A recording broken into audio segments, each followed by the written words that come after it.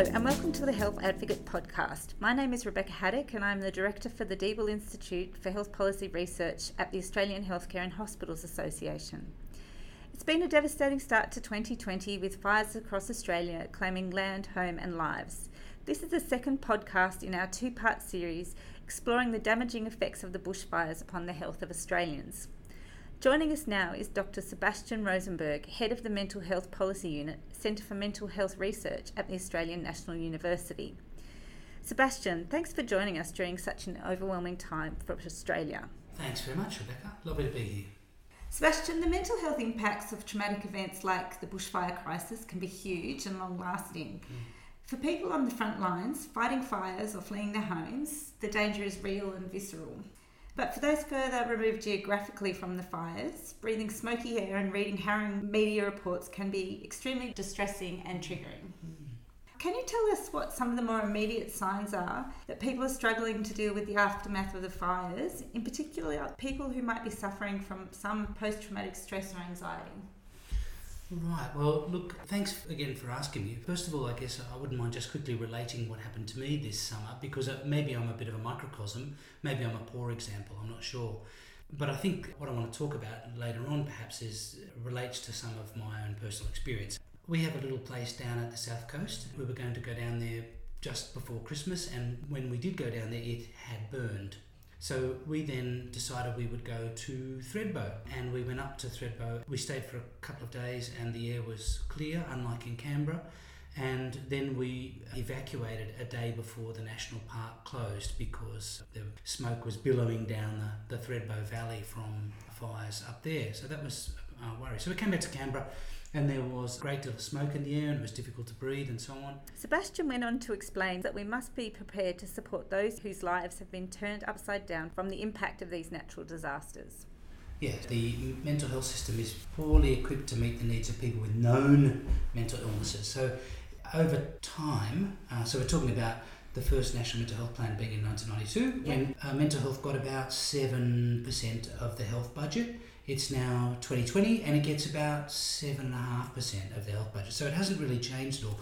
And if you think about mental health, you think about all the things which have happened and all the different plans, 5 different plans, 2 policies, a roadmap, a COAG plan, a commission review. Now we've got the Productivity Commission plus a Royal Commission, and an endless cycle of policy and planning and so on. Our system is not really working well. And that's for people who are currently in it. The effect of these bushfires, again, as I say, and not as a clinician, I can't say for sure what will have happened, but you're going to find a lot of people who will have had experiences that will have potentially aroused feelings of concern, as well as physical manifestations, of course, of having to deal with bushfire smoke and other things. They may well be feeling not as secure as they were before because things are changing. Things that they may have taken for granted, like a summer break, is now no longer to be taken for granted. My kids are inside most of the summer. Yeah, I see. I mean, my children are now too old to do that. They're adults more or less themselves. But, you know, for people who I saw something today about the coronavirus, for example, and there was a woman who had 3 children, and she said this has been very difficult, but at least the children have got each other. She came across a mother who only had 1 child, and it was terrible to try to be in isolation for 14 days. Well, in effect in Canberra, it feels as though we've been in isolation in some way because we haven't been able to go out and experience the environment. And in fact, even worse than that, the environment, in fact, which seems to have turned on us. And of course, it's not really like that. We probably have done quite a lot to elicit that. But the bottom line is that we've all been cooped up inside, and that has had an impact, and not just in Canberra, but more broadly, including in Australia's really big cities like Sydney and Melbourne, which have been blanketed with smoke and so on. So I think that the impact of these bushfires is going to be very considerable, and our mental health system is already at a straining point. And so the idea that there will be new groups of people who will need some assistance, even if potentially it's short-term assistance, is going to be difficult to organise and respond to. What do you think the government has done well to support mental health of individuals and communities impacted by the fires? And in the same token, what do you think they need to do better? Right. I think this is a really great question. I think this gets to the nub of what I want to talk about. So I think sending people out for crisis care and so on, teams of psychologists and whatever else being dropped into communities is probably not a bad thing. In the short term, there may well be people who need to talk about things and who will be suffering, and indeed things far greater than I suffer. They will have lost houses and family members or whatever else, and they will need counselling of a professional and clinical kind. And so I think the provision of those supports, the removal of a 10 limit cap on Medicare services and some subsidy for that is all very welcome. But I think more broadly, those things seem to me to be very time limited. And of course, those professionals, those clinicians, that support will leave. They have left. We know that the vast majority of health professionals choose to work in urban environments. And they do that because it's often an easier place to raise a family. Frankly speaking, they can make more money. And there are particular challenges which are associated with living in non-urban environments. Now, the fires have been so widespread that it's not even really possible now to talk about urban and rural. I mean, just before we started, for listeners out there, Rebecca showed me a picture of what she can see of a night time, which is the Brindabella Ranges behind her house on fire, aglow. And it's very frightening. So this is not a rural, this is an urban area. But I guess my point really in this respect is just to say that going back to things which we have investigated in the past, when I worked in what was then called Mental Health Care Australia, Mental Health Council of Australia, I should say, we prepared a paper called Weaving the Net, because what we did was we did not-for-service in 2005-06, which showed that the mental health system was in crisis, just like all of the other reports have shown.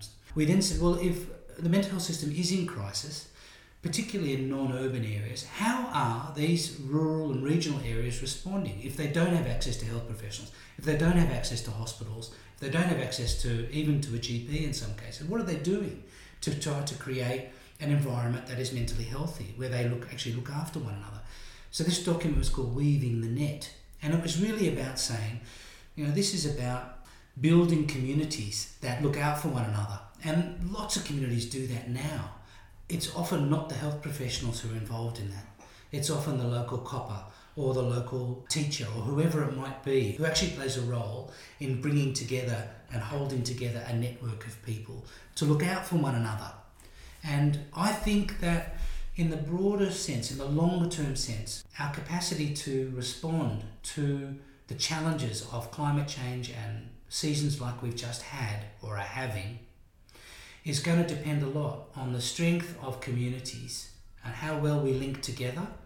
Now, the health system, I think, can play a really important role in that, but I would be very surprised, particularly in these non-urban areas, if it's in any position to lead.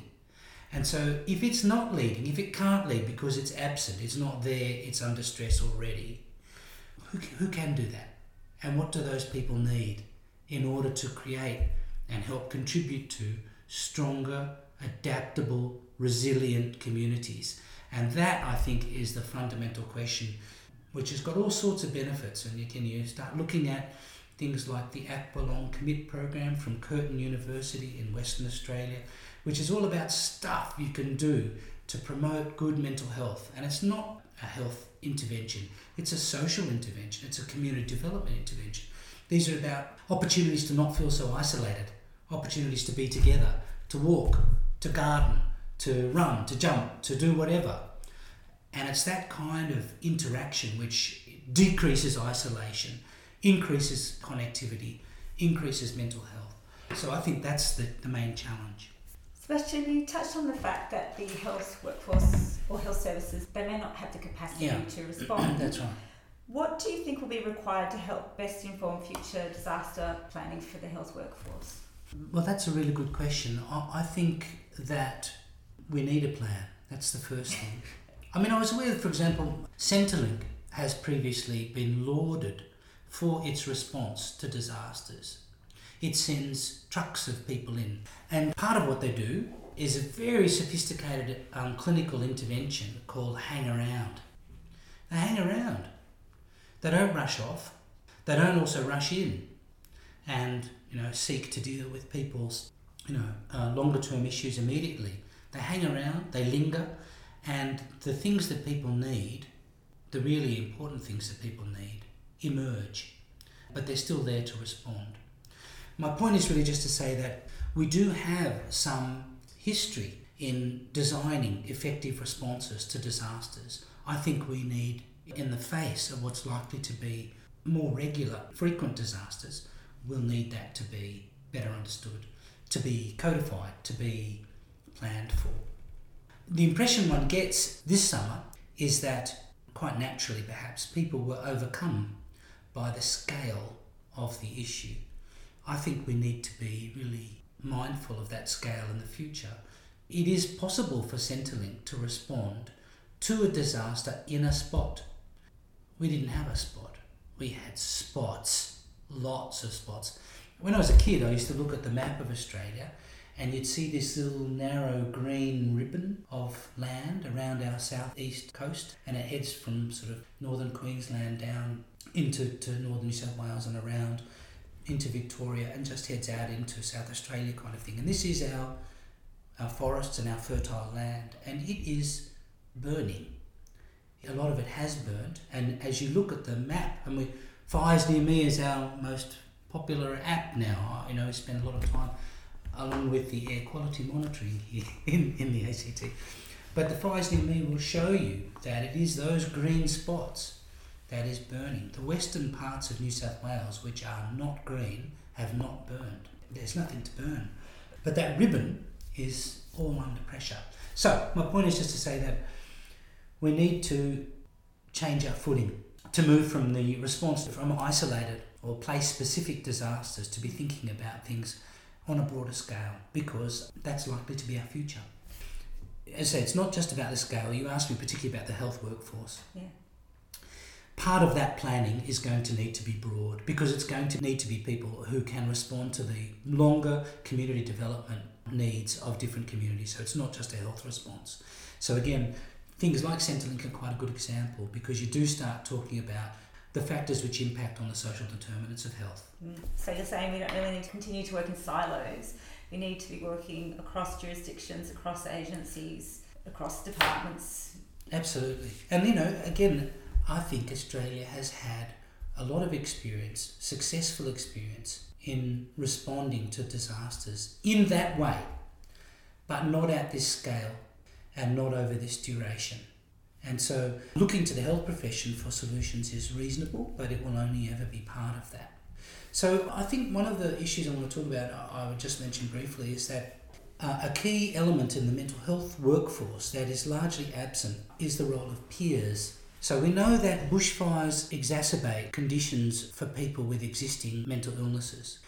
And we know that, as you say, it is also likely that new clients, new people needing assistance will emerge because of heat and bushfire and the impact of disaster over time. I don't think it's possible to breed enough health professionals to respond to the scale of the problems that we face and the need for long-term engagement with communities. And so, again, I would say that other countries have invested very heavily in peer support as a structured way, part of a mental health workforce, of broadening capacity, and Australia has patently failed to do that. The peers that do work often associated with acute wards in local health districts, and this is a partial, at best, execution of a role. And I think the kind of community development, long-term engagement, relationship building that I'm talking about fits perfectly with a broader role for peers. So I think we do need the health workforce, but I think we need to be imaginative about who that is.